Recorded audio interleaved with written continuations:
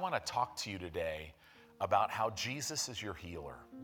And because this is a big, big part, you have to know that God is your great physician. He's not a practicing physician. He doesn't practice. He knows everything, right? Where there is no natural remedy, his healing power is more than enough. He could either heal your liver or put a new one in you. He could either heal your heart or put a new one in you. Neither are hard. I love when Jesus was ministering to someone and they got a little upset at him because he said, brother, your sins are forgiven. And they got all upset. Well, who do you think you are on this earth that you could forgive sins? And then he said, well, he didn't say which is harder. He said, which is easier, right? That I say your sins are forgiven, or if I say rise, take up your bed and walk, and this crippled person gets up and walks, showing healing's not hard. So as we start talking about Jesus the healer, notice I didn't say Jesus and you are the healer, right? Because in our circles, the fight of faith is to stay at rest. So if you have some things going on in your body, the thing is you just need to stay at rest. And rest in the fact that you were healed already. It already happened. I mean, it already happened like almost 2,000 years ago before you were even born. Healing was provided for you for your specific ailment.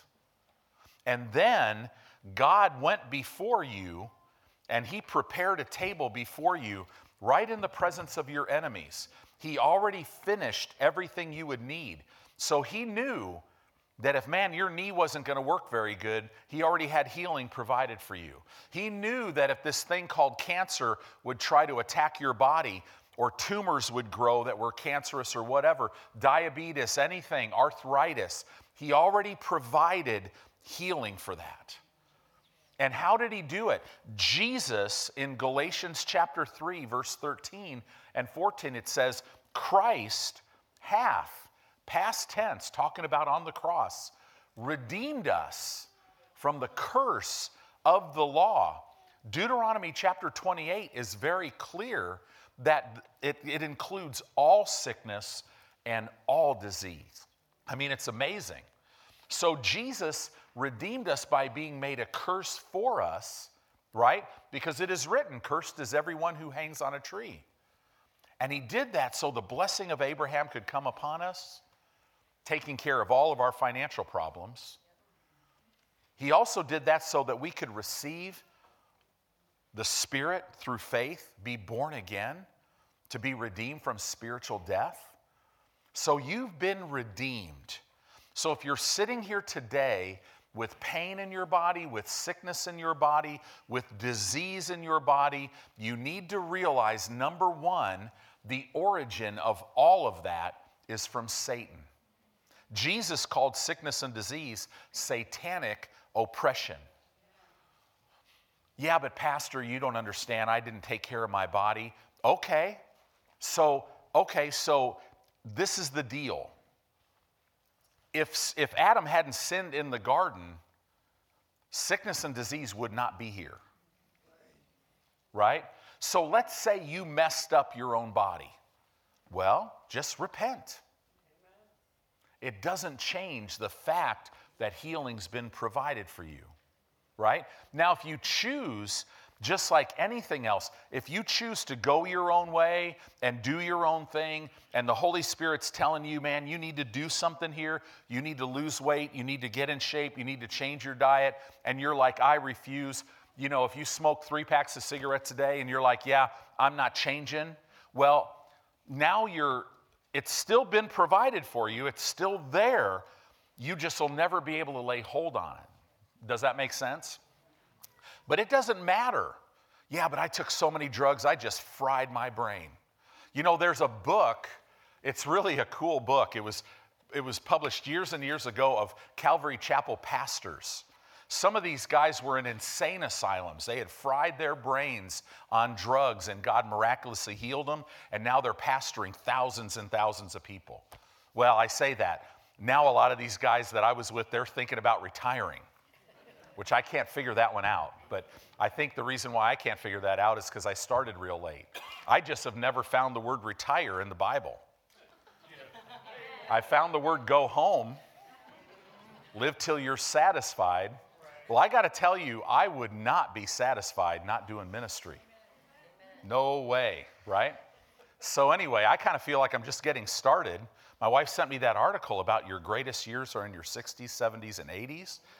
So I figure I know the rapture is going to happen before I get in my 70s and 80s probably. So, I'm pretty right in there. So, yeah, that's great. No, but you know what? The reason why I'm saying this is God wants you healed. And Satan will tell you the reason why you're not healed is because of you, and he's a liar. Doesn't matter if you messed up your body, just repent and receive healing. And he'll heal and restore. Doesn't matter if you're getting older and you've worked really hard, right? I've just worked really hard and my back, it is just wore out. That sounds great in the natural, but you serve a God that will provide you new discs for your spine, new nerves, new bones, right? The healing power of God can eradicate all arthritis from your body. Take out cancer, right? Restore your blood levels to their natural level. But you just have to rest, right? Satan, it frustrates him when you won't move off the fact that by his stripes I was healed. So we're going to talk about that. So let's jump over to Exodus. I heard this all night, so you're going to hear it today. Exodus chapter 15. Actually, go to Malachi chapter 3 first. We'll get to Exodus. But go to Malachi chapter 3, verse 6. And I want to say a few things. So the Septuagint, I don't know, you've heard me talk about the Septuagint. So what was that? So the word Septuagint means the 70. So 70 rabbis got together and they translated the Hebrew scriptures because the Hebrew language was lost. The Jews could not speak it. It was lost. So they translated the Hebrew Old Testament into Greek, okay, so that the common man could have God's word. This was completed in about 132 BC. Now, what's amazing about that is so now we have all the way up to 132 BC. I mean, literally about 130 years before Christ was born, we have literally a commentary that the scriptures are intact. It's amazing. When they found the Dead Sea Scrolls and they found the book of Isaiah, it's exactly the way it is, right? The way it was originally written. God is big enough to protect his word through all these years. We can look back and we can know the rabbinical thought of this Old Testament scripture, what it said. Now the Jewish, why did the Jews lose this Hebrew language? And here's the thing. One of the signs that Jesus is about to return is right before his return, it's prophesied that the Hebrew language would be restored. And you know what? In your generation, it's been restored. Supernaturally. That doesn't sound like a lot. In your generation, Israel became a nation for the second time. You know how many times that's happened in human history? That's the first. And you know what happened in our day? It's amazing. It was even prophesied that they would become a nation in a day, and they did. I mean, it's very specific. We're living at the end of time. Have you noticed the increase of sickness and disease? It's amazing. Now, I don't know if the percentages are greater. With technology, we hear about everything, right? Now, we hear about everything and then some because a lot that we hear is nonsense, right? But that's why we have to stick to the Word of God. You can't believe what you hear on the news. Thank God we have the Holy Spirit that will get over to us everything we need to know. But sickness and disease has always been with mankind, And God is a healer. You have to know that. He's your great physician. God has no plans for you to be sick. He doesn't want you living your life afraid of any virus, right? He doesn't want you to live your life afraid of sickness and disease. Live your life with a mentality and a thought process that at a certain age, this is what I should expect. You know, some arthritis, some this, some pain, right? No, that's not Bible. So the Jewish people, the reason why they lost this language, they were scattered by the Babylonian and the Assyrian captivity, right? They were scattered all over the earth. Because of this, only Orthodox Jews, only those guys spoke Hebrew in Jesus' day, right? So that's why the Septuagint is amazing. Jesus did not speak Hebrew when he was on the earth. He spoke Aramaic, which is a form, it's a type of the Greek language. So whenever Jesus said, "It is written," he would always quote the Septuagint. When Paul would write, he spoke Hebrew, he would quote the Hebrew scriptures because he was a Pharisee. So Aramaic, it was a Semitic language that was just the language of the time of Jesus. So, you know, why am I making some of these things? It'll help you understand the validity of the Word of God. Many of the New Testament references of the Old Testament refer back to the Septuagint, not the Hebrew text.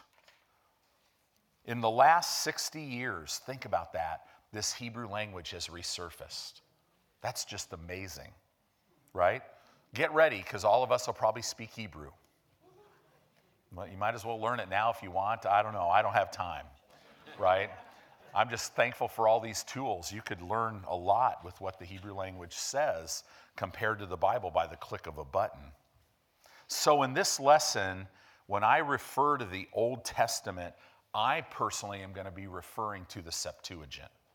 So we're going to look at what the scriptures, these Old Testament scriptures, say out of the Septuagint. So Malachi chapter 3, verse 6. "For I am the Lord, I change not." God never, ever, ever changes. He's not different in the New Testament than he was in the Old Testament. He never changes. It says, "Therefore you sons of Jacob are not consumed." See, this scripture, it's a picture of God's unchanging nature. God is saying to these guys, you're blessed that I don't change. That's the reason why you're not being consumed right now, because I am a God of mercy and I never change. The context of this passage in Malachi is judgment. God was saying to these people, the only thing that's keeping you from being consumed is that I made a promise to Abraham and his descendants, and I will not change. God made a promise to Abraham and his descendants. Galatians chapter 3, verse 29 tells us that we are Abraham's descendants, and we're heirs according to that promise. If you be Christ, you're Abraham's seed and heirs according to the promise. I love that. So now, jump over to Numbers chapter 23. Let's look at another scripture about how that God does not change.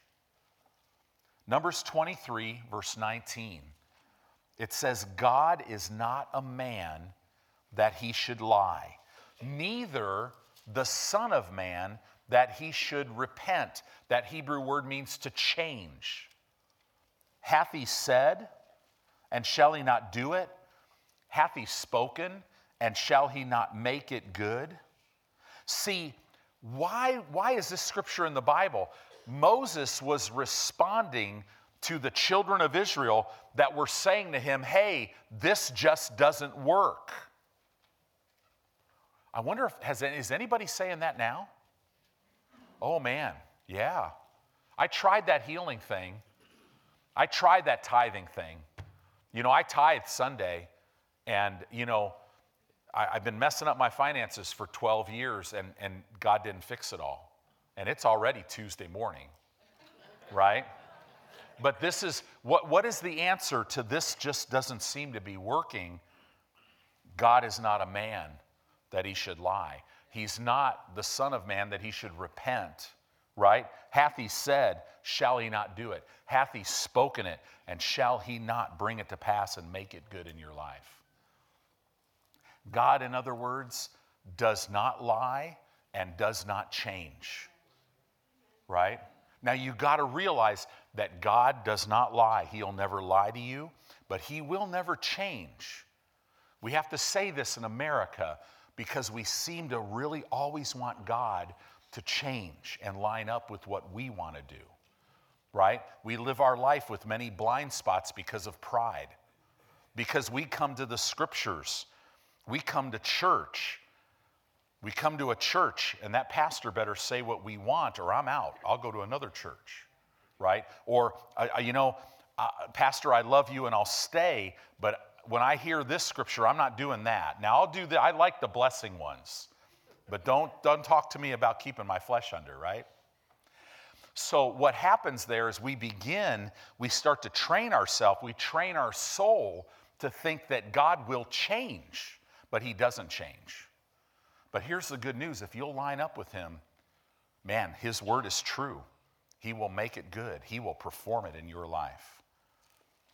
Our foundation, the foundation that we live in as Christians, is God is good and he never changes, right? He'll never change. He's always good. Titus chapter 1 in verse 2, it's a real powerful scripture. It says, in hope of eternal life, which God that cannot lie. It doesn't say that not only will he not lie, he can't. Listen, if God showed up here right now and said, it's Monday, all of you would be sitting here going, oh my gosh, I have got to get to work because it's Monday. Because if he said it's Monday, guess what? It would be Monday. Because he cannot lie and he doesn't change. I love that. In hope of eternal life, which God that cannot lie promised before the world began. In other words, what God says is true. Why is it true? Because God said it. God's word is truth. Why is it truth? Because he said it. That's all he can say is truth. He always tells the truth. It's impossible for him not to tell the truth. Because if he said it, it would be truth. Because he's life. So Exodus chapter 15. Let's look at verse 22 and let's just read some of this. It says, so Moses brought Israel from the Red Sea. They went out into the wilderness of Shur, and they went 3 days in the wilderness and found no water. So think about this. The children of Israel got up in Egypt, and they spent their last day in Egypt. They saw all these plagues, right? All this stuff came upon the Egyptians and not upon them. And then at the end of the day, they had the Passover lamb that they ate it. Then after they ate it, they took the blood, took a hyssop branch, put it on their doorposts. And while the firstborn of the Egyptian culture, animals, people, everything, the firstborn was killed, the destroyer came, as we read that story, killed all their firstborn. When the destroyer saw the blood, it would cover them and the destroyer could not come in. So once again, they're seeing all these miracles. And then as they eat this meal, think about this, every one of them who was feeble, this could be missing body parts, wore out body parts, they were slaves. Sickness, they weren't fed the best foods. Everybody who went to bed sick, in pain, weak, woke up healed. The whole nation, not one, out of 2 to 3 million, they say it could be as many as 7 million, not one person sick. Not one person with a missing body part. Not one person whose joint didn't work right.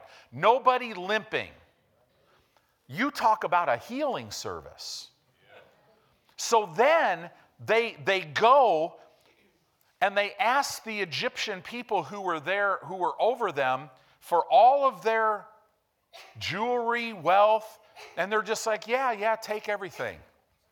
And they literally come out of Egypt with a great spoil. They come to the Red Sea, and now they're standing before this Red Sea, and the Egyptian army's coming to kill them, right? And then they see God part this Red Sea. Not only part it, but dry the ground, and then they walk over could you imagine walking through the sea? I mean, they're seeing sea life, they're on the bottom. How deep was it, right? That would be pretty intense. I mean, the number one word of the day was probably wow. Wow, right? And then they get to the other side and they see this army, the greatest army in the nation, go into the Red Sea, and then they see the Red Sea just completely crush them, right? When they found the remains of the chariots, they didn't find whole chariots with tires on them. Because could you imagine all that water just hitting? There's wheels, there's this, there's that all over the place. So they see the greatest army, their God, completely wipe them out. So they see God heal them, deliver them, prosper them, and now protect them. And now 3 days later, they're walking for 3 days without water. Now that's not easy.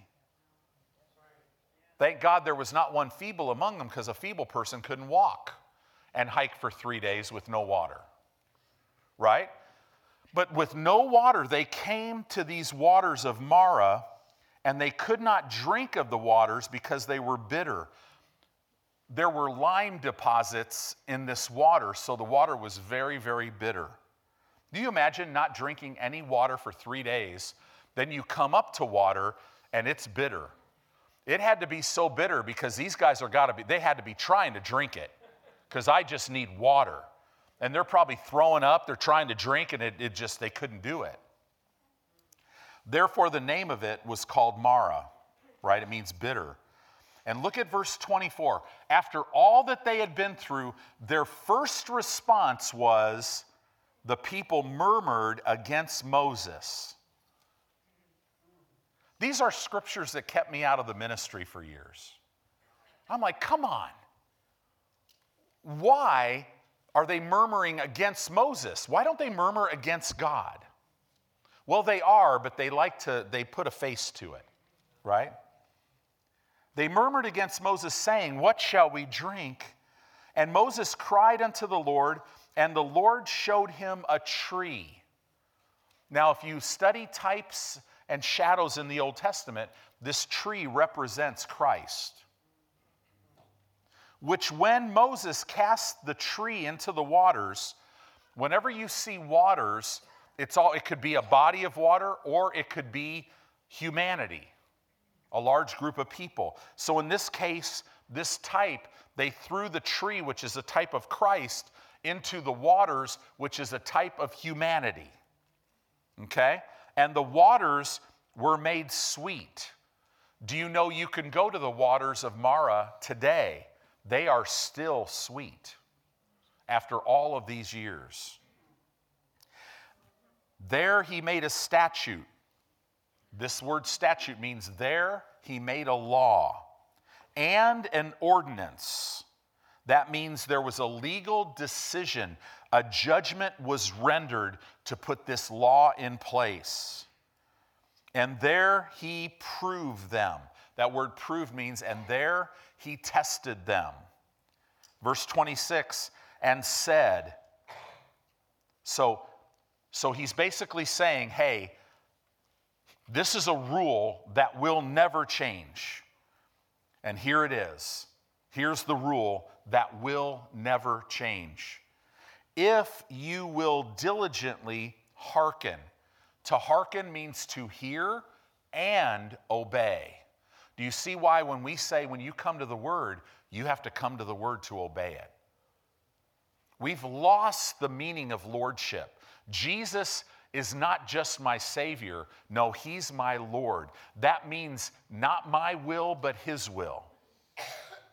Right? Well, I'm just not going to serve because I don't want to. Yeah, but he says to seek him first.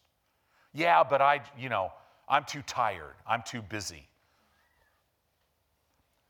That might make you mad that I'm saying that right now. I'd rather you get mad at me than you stand before the head of the church, because the minute you step out of your body, you're going to be like, wow, I wasted my life. I live for myself. Right? Oh, you're still going to enter his rest, but you're not going to hear, well done, good and faithful servant. You're going to shrink back. The Bible says we don't want to be those that shrink back. I don't want anybody shrinking back. I don't want to shrink back. Right? This is a law. If you will hear and obey. Wow, Pastor, that's not popular. Come on, you can maybe save this sermon and grow the church. Start throwing in a cool story right now. Tell a joke. Maybe 3 or 4 really cool leadership techniques. Come on, Pastor, spike your hair a little more. Get some skinny jeans. Dye your hair jet black. If you lose it, take the 3 hairs that you still have and put them over your head, or spike them and they'll still think you're young, like you know everything, and it'll be really cool. And you could, no. The Word. It's the Word. What are you guys laughing at? The 3 hairs, yeah, there we go. If you will hearken, if you will hear and obey the voice of the Lord your God, and will do that which is right in his sight, and will give ear to his commandments, and keep his statutes. Did you notice all that stuff? Right? Do that which is right in his sight. Give ear to his commandments. Keep his statutes. What are you doing when you do that? You're hearkening. Right? This word I, this is normally a personal pronoun, but it's not a personal pronoun here. Will put. Do you know the words I will put are not in the original manuscripts? They're not there. They were added by the translators. They're not in any credible manuscripts that they've ever found in this scripture. Because people read this stuff and think God's going to put some stuff on them. I will put none of these diseases upon you, which I have brought upon the Egyptians, which I have brought. This is in the Hebrew permissive tense. It's not in the causative tense the way that it is written in English. In the manuscripts, it's in the permissive tense. So it wouldn't say, I have brought. It would say, which I have allowed. We know that God is sovereign, but we know rule number 1 of sovereignty. It's very clear in the Bible. Man's will trumps God's will. So in other words, God must allow what you and I allow. So don't allow sickness and disease in your life, because God doesn't want it to be there. Right? I will not allow any of these diseases that have come upon the Egyptians. I won't allow them on you. Why? For I am the Lord that heals you. So let's look at the literal meaning of this without the I will put. It would literally read like this in the Hebrew manuscripts, in the Septuagint, same thing. None of these diseases that have come upon the Egyptians will come upon you, for I am the Lord that heals you. That's the way it would read. But religion has a way that doesn't make sense to religion, right? It's always, I've got to do something. It's always, well, I've got to leave my way out. So if I need healing, then I just pray, Lord, heal my body, please, if it be your will. And then if I don't get healed, well, it just must not be his will. That's a lie straight from the pit. Because this says none of the diseases that have come upon the Egyptians will come upon you, because I am the Lord that heals you. Wow, that's pretty amazing. So in other words, the rule or the law of Exodus 15:26 is you put God's word first and act on his word, and he will allow no sickness to come on you. So now let's look at this, because in the ministry of Jesus, was it always the person's disobedience that caused sickness and disease? No. Sometimes Jesus said, hey, go and sin no more, lest a worse thing come upon you. Other times, when he was asked, he's like, no, it's not the parent's fault or his fault. And we know as we study New Testament scripture, healing's been provided, right? We know that you will prosper and be in health even as your soul prospers.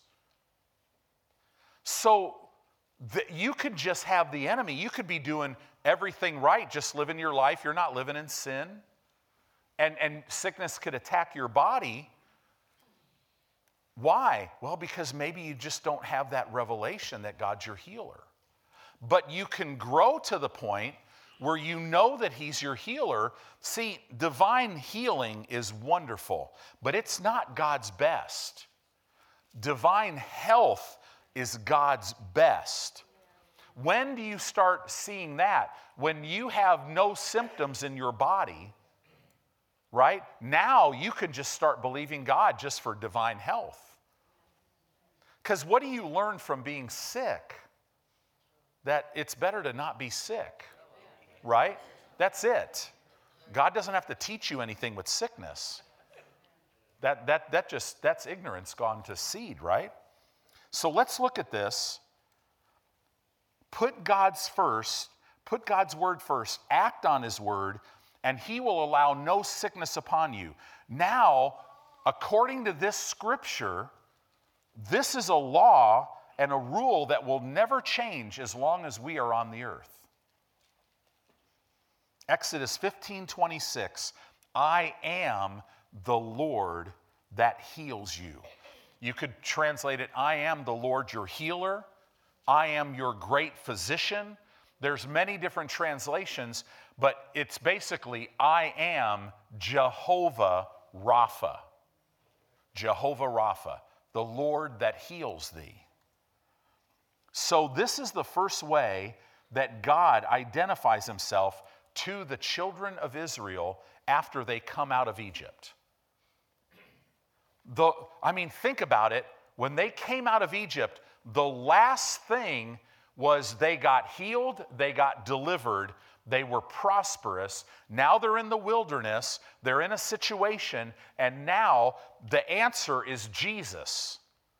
Once again, Christ, the tree being thrown in the water, and that's where now God comes on the scene and he says, guys, I am Jehovah Rapha. He uses one of his great redemptive names. There's many of them, 7 primary redemptive names that talk about his character and his nature. The first one that he uses is I am Jehovah Rapha. It was important to them then. It's important, don't you think it's important now? You got to know that. Man, I hope this corona deal is the worst that it gets. Knowing Satan, I don't think he just is going to give up, right? But it doesn't matter. God is your healer. And that's what we must know. God is looking back to the Passover when he says, I am the Lord that heals you. See, what's interesting with this, I am the Lord that heals you, you cannot tell from the language if God is saying, I'm the Lord that did heal you, or I'm the Lord that is healing you. You can't tell if he's saying, I'm the Lord that will heal you. It's just, I am the Lord your healer. He was my healer. He is my healer. He will always be my healer. He never changes. Wow. In Hebrew and Greek, there are tenses in these languages, but where it says, I am the Lord that healeth you, there are no tenses. Because God wanted you to know in very, very specifically, you can't have enough degrees in English to change this, anyone. There's no tenses. I am the healer. I always am. I was, I am, I always will be. Right? This is big. So now, Numbers chapter 14, verse 28. Is this helping you a little bit? So important. And I got to tell you, for you younger people that don't know what we're talking about here, because your joints feel fine and your blood work, you go eat pizzas every day and your blood work is still okay. Listen, just get this now, because you're going to blink and, and the enemy's going to try to be messing with you. And you're here to minister to others. So get this. Numbers 14:28, say unto them, as truly as I live. Now this is a statement, as truly as I live. This is God going, I am proclaiming an oracle of God right now. This is a never-ending, unchangeable law. As truly as I live, it will go as long as I live. Guess how long God's going to live? Forever, right? Say unto them, as truly as I live, saith the Lord, as you have spoken in my ears, so it says in English, so will I do to you. But it's in the permissive tense again. To read it literally in the manuscripts, it would say, so will I allow, or so will I permit to you. In other words, whatever you say is what God has to allow in your life. So don't run around here saying, man, my back is killing me. My knee is killing me, right? Don't run around saying that you can't be healed. Yeah, but Pastor, I'm just being real. Yeah, stop it. Stop being real carnal, real fleshly. It will produce real death in your life. Right? This is very important. Literally, you can say it this way in the Hebrew language, or even in the Septuagint, it would say, as I am eternal, so is this principle eternal. Whatever you say in my ears is what I'm going to allow in your life. Wow.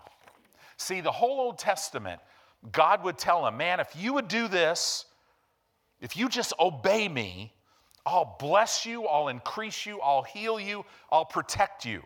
They would start being really blessed, and then they start going and pursuing other gods and hooking up with other people that are serving other gods, and let this beautiful lady that they met, that they were sure they were going to lead to Judaism, but they just thought, I'll just marry her. And then, okay, I guess you could bring your little idol into our life.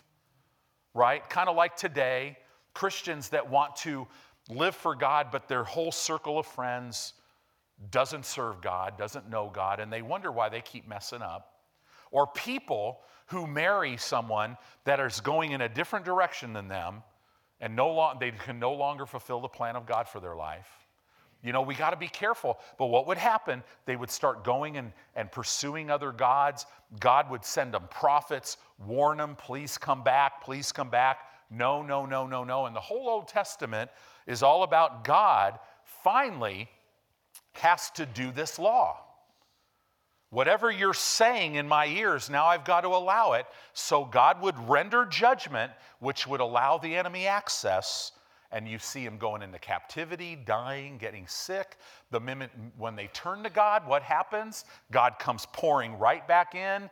He doesn't get down on them. He just comes in and starts restoring them, delivering them, all this stuff. Then they start going out again, and pretty soon he has to render judgment. In parts of Scripture in the Old Testament, you can see that God, you can see the stress almost. It's like, man, I don't want to do this. I don't want to render judgment and allow the enemy access, but I have to. It brings God no pleasure. Then the whole Old Testament is like that. What do we learn from that? Let's just be doers of the word. Let's just hear and obey the word. Right? So let's look at this. He reveals himself in a powerful way to these people. So now let's jump here real quick. Exodus chapter 3 now, verse 1 through verse 4. If you look at it, God revealed himself to Abraham, Isaac, Jacob. He revealed himself to Moses. Look at this, how God reveals himself to Moses. Exodus 3, verse 1. Now Moses kept the flock of Jethro, his father-in-law, the priest of Midian, and he led the flock to the backside of the desert and came to the mountain of God, even to Horeb. And the angel of the Lord appeared unto him in a flame of fire out of the midst of a bush. And Moses looked, and behold, the bush burned with fire, and the bush was not consumed. And Moses said, I will now turn aside. This in the Hebrew language, in the Septuagint, it would literally mean, I will depart from my course of action. He departed from his course of action to go see this burning bush and see this great sight, why the bush is not burnt. And when the Lord saw that he turned aside to see, isn't that interesting? God did not speak until he turned aside to see. Sounds a lot like in the New Testament, if you draw near to God, he will draw near to you. You see it in the ministry of Jesus. Jesus is walking on the water to the other side and didn't come in the boat until they invited him. He would have just walked right by. Why is that? God is a gentleman. You have to, he just doesn't ever force your will. I think one of the big reasons why he does it, well, first of all, it's not his nature, but the nature of the enemy is he's always trying to force your will. Makes total sense when you realize that Satan is going to and fro on the earth, seeking whom he may devour, like a lion. What does a lion do? They sit back and they wait to see which animal is getting away from the pack. He does not want people in packs. Why do you think we gather? We're made to gather. Yeah, but I just like being alone. That's just your flesh. Now, is it okay to be alone? Yeah, sometimes you need to be. You need to draw away and you need to get alone. But guess what happens when you get alone? You're not alone. You're getting away from people to go be with your God. But you're never alone. You know who's going to be alone? People that are in the lake of fire. People in hell. They're alone. Listen, this is nothing new. Satan is working. He always has been. It just looks a little different because of technology. He's still the same. Get that. He's still the same. He's still the same defeated devil now that he always has been. The only difference is now we have a lot more revelation knowledge of who we are in Christ now. So man, we're going to keep him at bay. So look at this. I will now turn aside and see this great sight, why this bush is not burnt. And when the Lord saw that he turned aside, see, God wants you to recognize him. That's why he put his spirit in you, so that you'll always turn aside and recognize him. So don't lock yourself into being so busy that you can't put him first. God called unto him out of the midst of the bush and said, Moses, Moses. I think that's hilarious. Whenever God really wanted to speak to somebody, he would always use their name. God doesn't stutter. Right? Remember, he said, Saul, Saul. When he went to Samuel, he called Samuel 3 times. Samuel, Samuel, Samuel. Then he's dealt with Tony Finley before. Wow, I have no idea how many times he's had to call my name. Tony, Tony, Tony, Tony, Tony, Tony. Wow, Tony, you're underwater, bud. Tony, you're messing. Come on, please. I'm here. Can you relate to that? See, he said, Moses, Moses, and Moses said, here am I. This interaction's really amazing. Why saying more than once? God wants intimacy with you. So he shows you intimacy. Guess who determines the level of intimacy that you have with God? You do. God loves everyone the same. Did Jesus pick Peter, James, and John? Or did Peter, James, and John pick Jesus? They picked Jesus. They're always around, right? You determine your level of intimacy. You and I, we have to know this. You will never be satisfied without him. Because you're not created to be apart from him.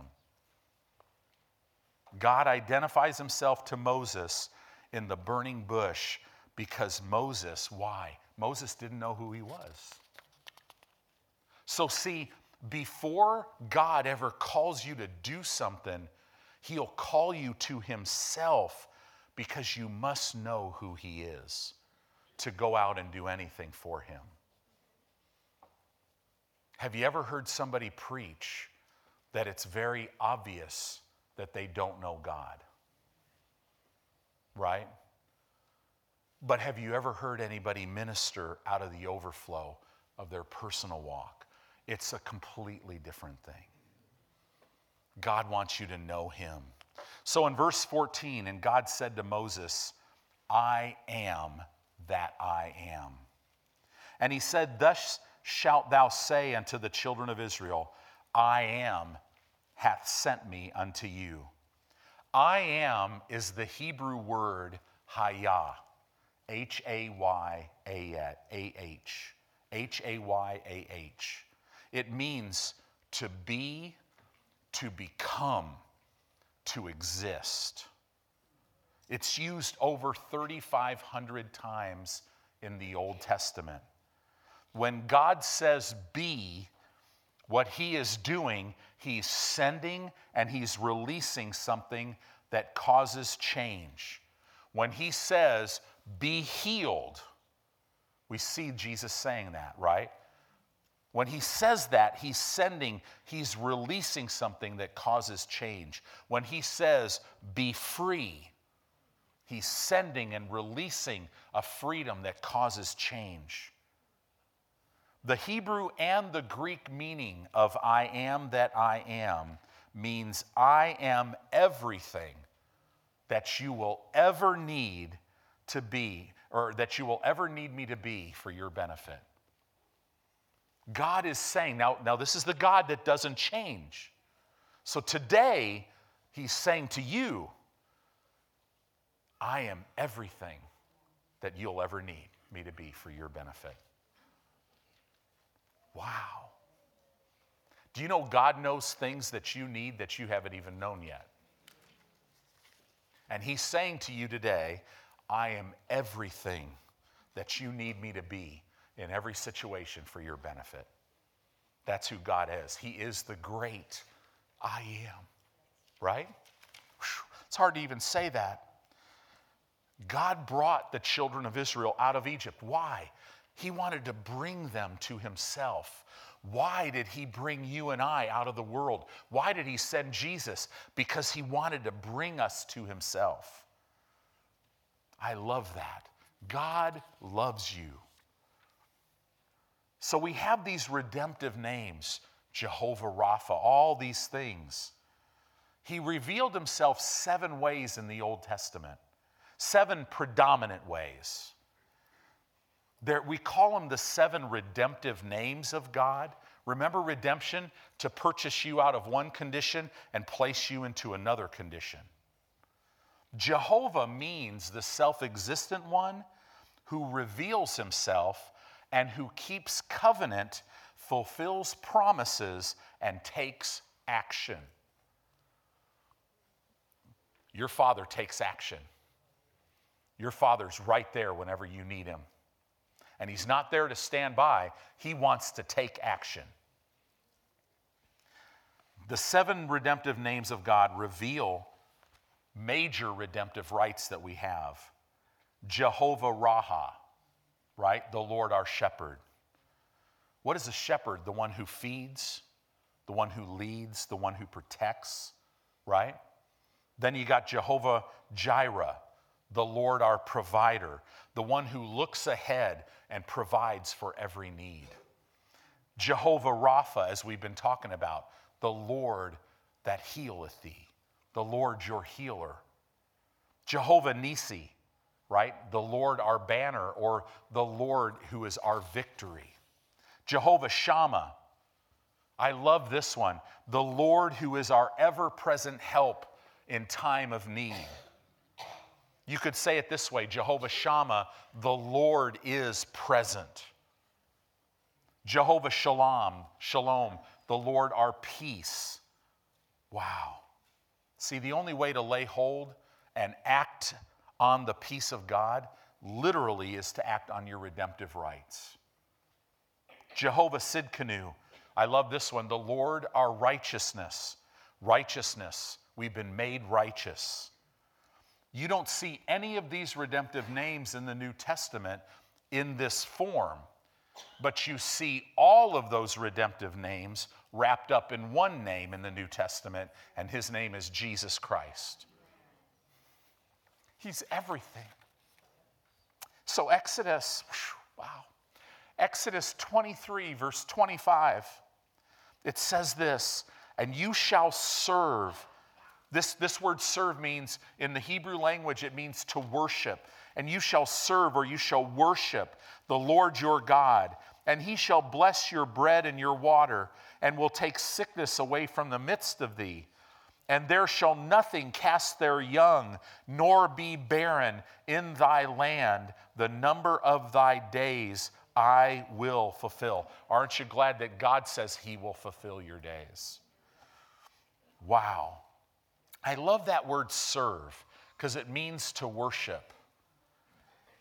God is saying, and you shall passionately pursue my presence. That's how we serve him. And then worship happens as he responds to us. Do you see the intimacy? God said, I'll bless your food. I'll take sickness from you. In other words, God is saying, go ahead and eat and healing will come. When did that happen? That happened, first of all, at the Passover. He's making reference to the Passover. In other words, as you pray over your food, this isn't like a little ritual. No, you're literally, when you pray over your food, you are looking back to the Passover. You're looking at Jesus. For us, we're looking back to the cross, where Jesus was made sick so that I could be healed. And when we say, Father, we thank you for blessing our food today and taking sickness from our midst, you are looking back to the cross. You are saying, Jesus took it back then, so I don't have to have it now. If you follow him and obey him, he'll take sickness from you. You're giving him a legal right. Psalm 105, verse 37 says this. Psalm 105, 37, he brought them forth also with silver and gold, and there was not one feeble or sickly among their tribes when they came out of Egypt. So turn to Psalm 103. Let's just talk about this a little bit. Psalm 103, verse 1. Psalm 103, verse 1 says, bless the Lord, O my soul, and all that is within me, bless his holy name. Bless the Lord, O my soul, and forget not all of his benefits, who forgives all of thine iniquities, who healeth all thy diseases. Healeth. It's the word Rapha. It's used 67 times in the Old Testament, and it always means physical healing. Wow. Who redeems, who redeemeth. It's a present participle. It means it's a continuous redeeming action. Who continually redeems thy life from destruction. Who crowns you continually with loving kindness and tender mercies. Who satisfies your mouth continually with good things so that thy youth is renewed like the eagles. How is your youth renewed? With your mouth. When your mouth speaks the word of God, it renews you. The literal meaning of verses 4 and 5, you could read it like this literally. The one redeeming thee from destruction and decay, the one crowning thee with compassion, the one satisfying thee. In the Greek language of the Septuagint, God is right now doing these things. God, do you realize God is the one who is keeping your heart beating right now? Wow. I was witnessing to a person one time who just said they couldn't believe this whole thing because, they were a doctor and they just deal only with facts. And I'm like, that's wonderful that you were so smart that you can get out of medical school. Of course, because of the brain that God put in your skull. And oh, by the way, what about the lungs that you couldn't have done medical school without lungs, let alone without the air. Do you see the fallacy of mankind? Well, I'm all that. You're blind. I couldn't be up here right now. If God stopped beating my heart, guess what? Be an interesting story, wouldn't it? Wow, Pastor Tony falls dead, goes home. Nothing I could have done I couldn't have fought my way through that one. Right? What am I here saying today? You're a walking miracle. Do you know it's miraculous that all matter is being held together? They still can't figure that one out. Well, we know everything is held together by the word of his power. Jesus is holding everything together right now. Do you know if the sun came a little bit closer to the earth, no life? If it went a little bit further from the earth, no life. I mean, God is holding everything in balance. He could heal your shoulder, right? He could heal you. Acts 17:28 says, "For it is in him that we live and move and have our being." In other words, God is our source of life, and he is the sustainer of life, and he's the healer of my body. So in Psalm, let's look at this. We got a few minutes left here. Psalm 107, verse 17 through verse 20. We quote verse 20 a lot, but let's look at the whole thought pattern here. It says, fools, Psalm 107:17, fools because of their transgression and because of their iniquities are afflicted. Their soul abhorreth all manner of meat. In other words, they leave the word of God. And they draw near unto the gates of death.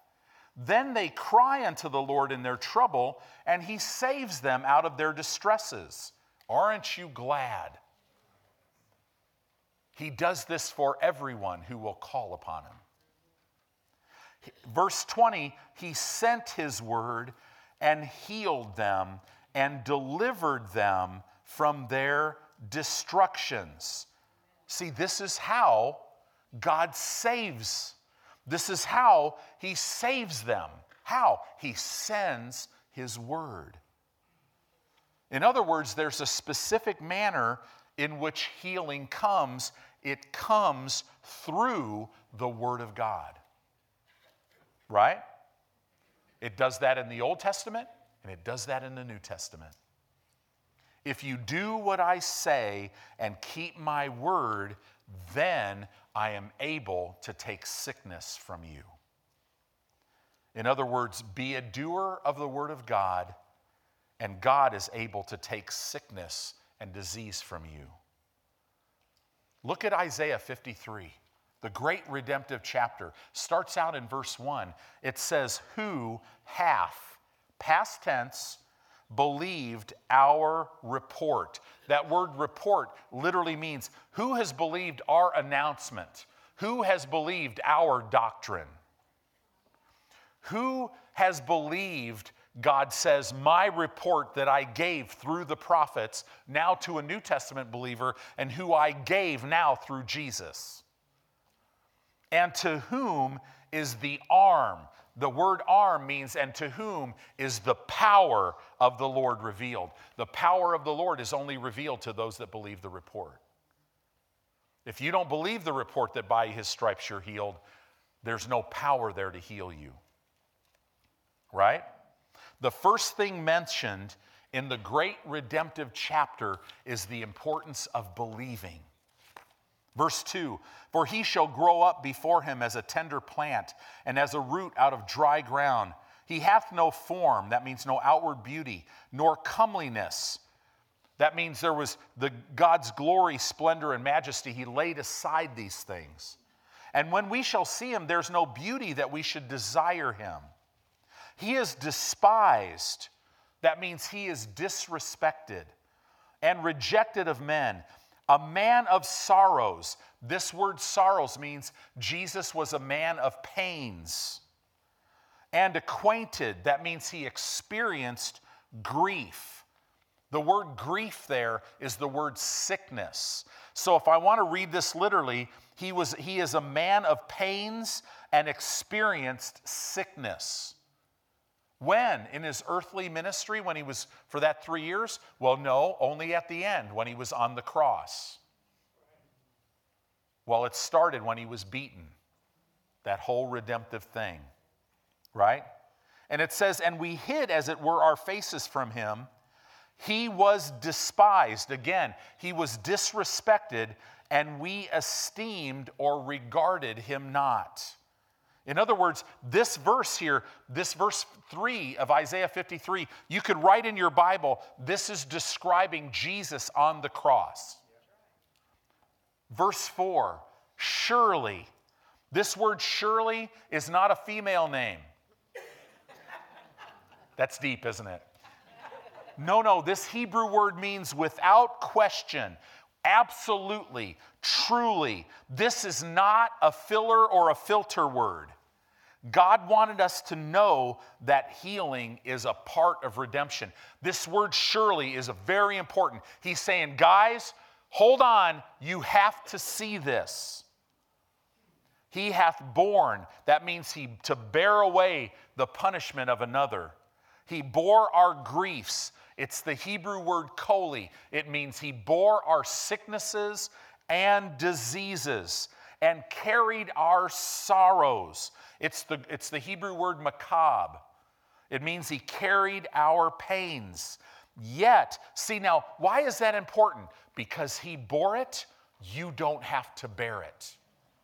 So if it's in your body, you have a legal right for it to leave your body. And this includes all sickness, all disease, all pains. Yet we did esteem him stricken. This word stricken means one who strikes another. Smitten, beaten, and wounded of God. What? Yeah. God loves you and I and wants us to be free from sickness and pain so much that he struck Jesus. He took all the weight of the sickness and disease. See, God couldn't strike Jesus as the author of sickness and disease. No, he had to take all of it that was already here because of the curse that came because of the fall of man and man's disobedience. And he took all of it in his hands and beat Jesus with it. And it says here, and afflicted. God literally pulled himself back and allowed Satan and all those demonic powers to oppress him. The Bible says to look at him. See, when he was being beaten with a physical whip, that was not the hardest thing that he was going through. He was being beaten with the unseen so that you and I could be whole. So Jesus went to the cross with the joy set before him of you and I walking free from sickness and disease. The Father was beating his Son with the joy before him of what it would mean to you and I. They were doing the same thing. Wow. Physical healing, notice it's listed in the great redemptive chapter before the remission of sins is listed. Wow. Do you think God knew we were going to kind of fight this one? Surely healing is a part of God's redemptive work. Verse 5. But he was wounded. That means he was pierced, he was profaned, and he was defiled. Stripped naked in front of the world, beaten, spit on, cussed at, stabbed for our transgressions. What is that? That's Adam's sin that we were born into. He was bruised. That means he was crushed and he was oppressed for our iniquities. These are our personal sins. He was wounded for Adam's sin. He was bruised for our sins.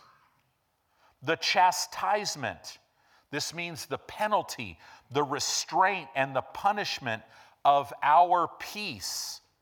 This is the Greek word or the Hebrew word shalom. It means not only peace, but it means health, welfare, success, and victory. See, the thing that was restraining peace, health, welfare, prosperity, success, the thing that was being kept, that was keeping that from us, it was upon him. So now the blessing of Abraham could come on us. The peace of God, we could live in it. And with, literally we use the word with, but it's literally by. It's the word by. By his stripes, and actually it's interesting, because this says stripes in the Hebrew language, it's by his bruise we are healed. Hebrew scholar says for them to use the singular word bruise, you could not tell. If you could have seen one stripe on his back, if you could see specifically one stripe from another, you could not have used the singular word. His whole body was opened up so that we can be healed. So don't think healing has anything to do with you. Don't think God's up there going, okay, if Miss Jeanette would if she would quote it a little bit clearer. No. God, he's Jehovah. He's the God of action. He's literally sitting on the edge of his throne going, I'm ready, I'm here. Jesus is like, I'm ready to perform that word. All I need to see is faith.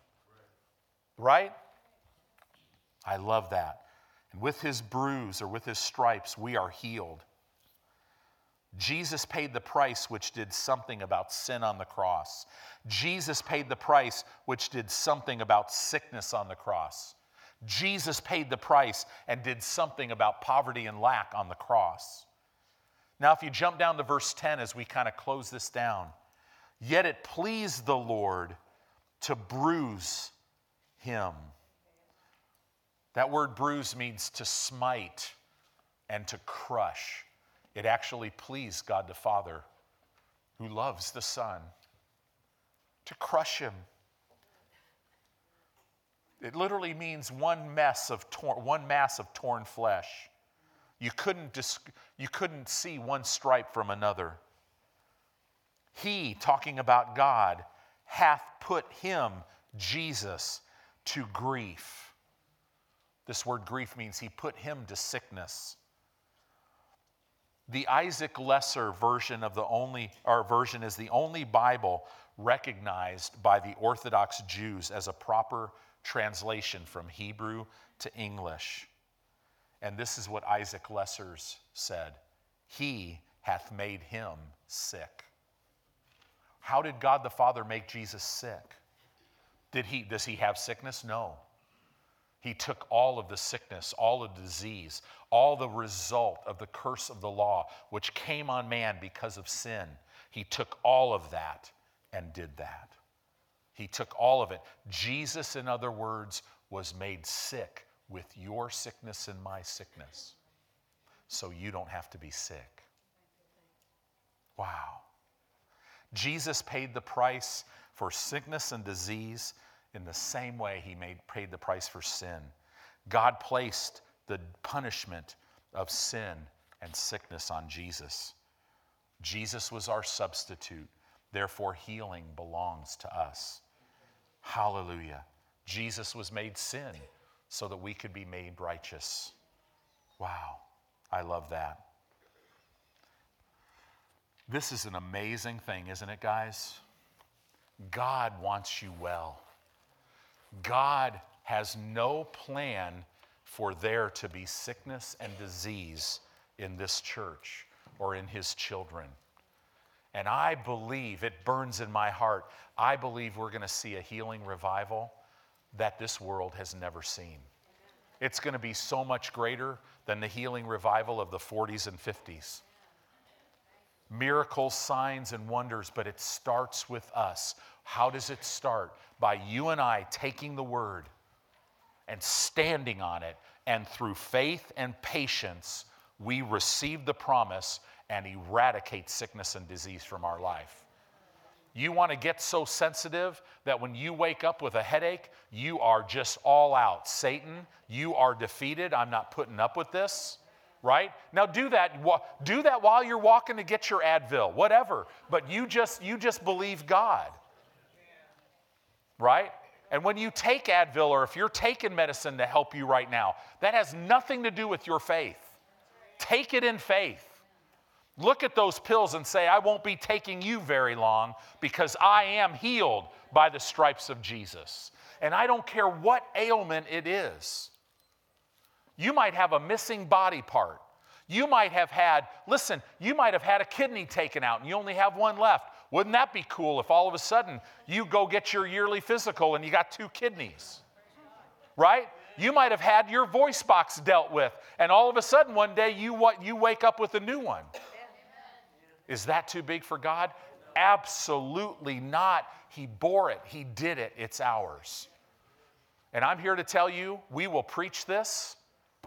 I don't care if the whole world is saying, God heals some and not others. We say to that, that's nonsense. For it is written. And we're going to learn how to walk this out together. Amen?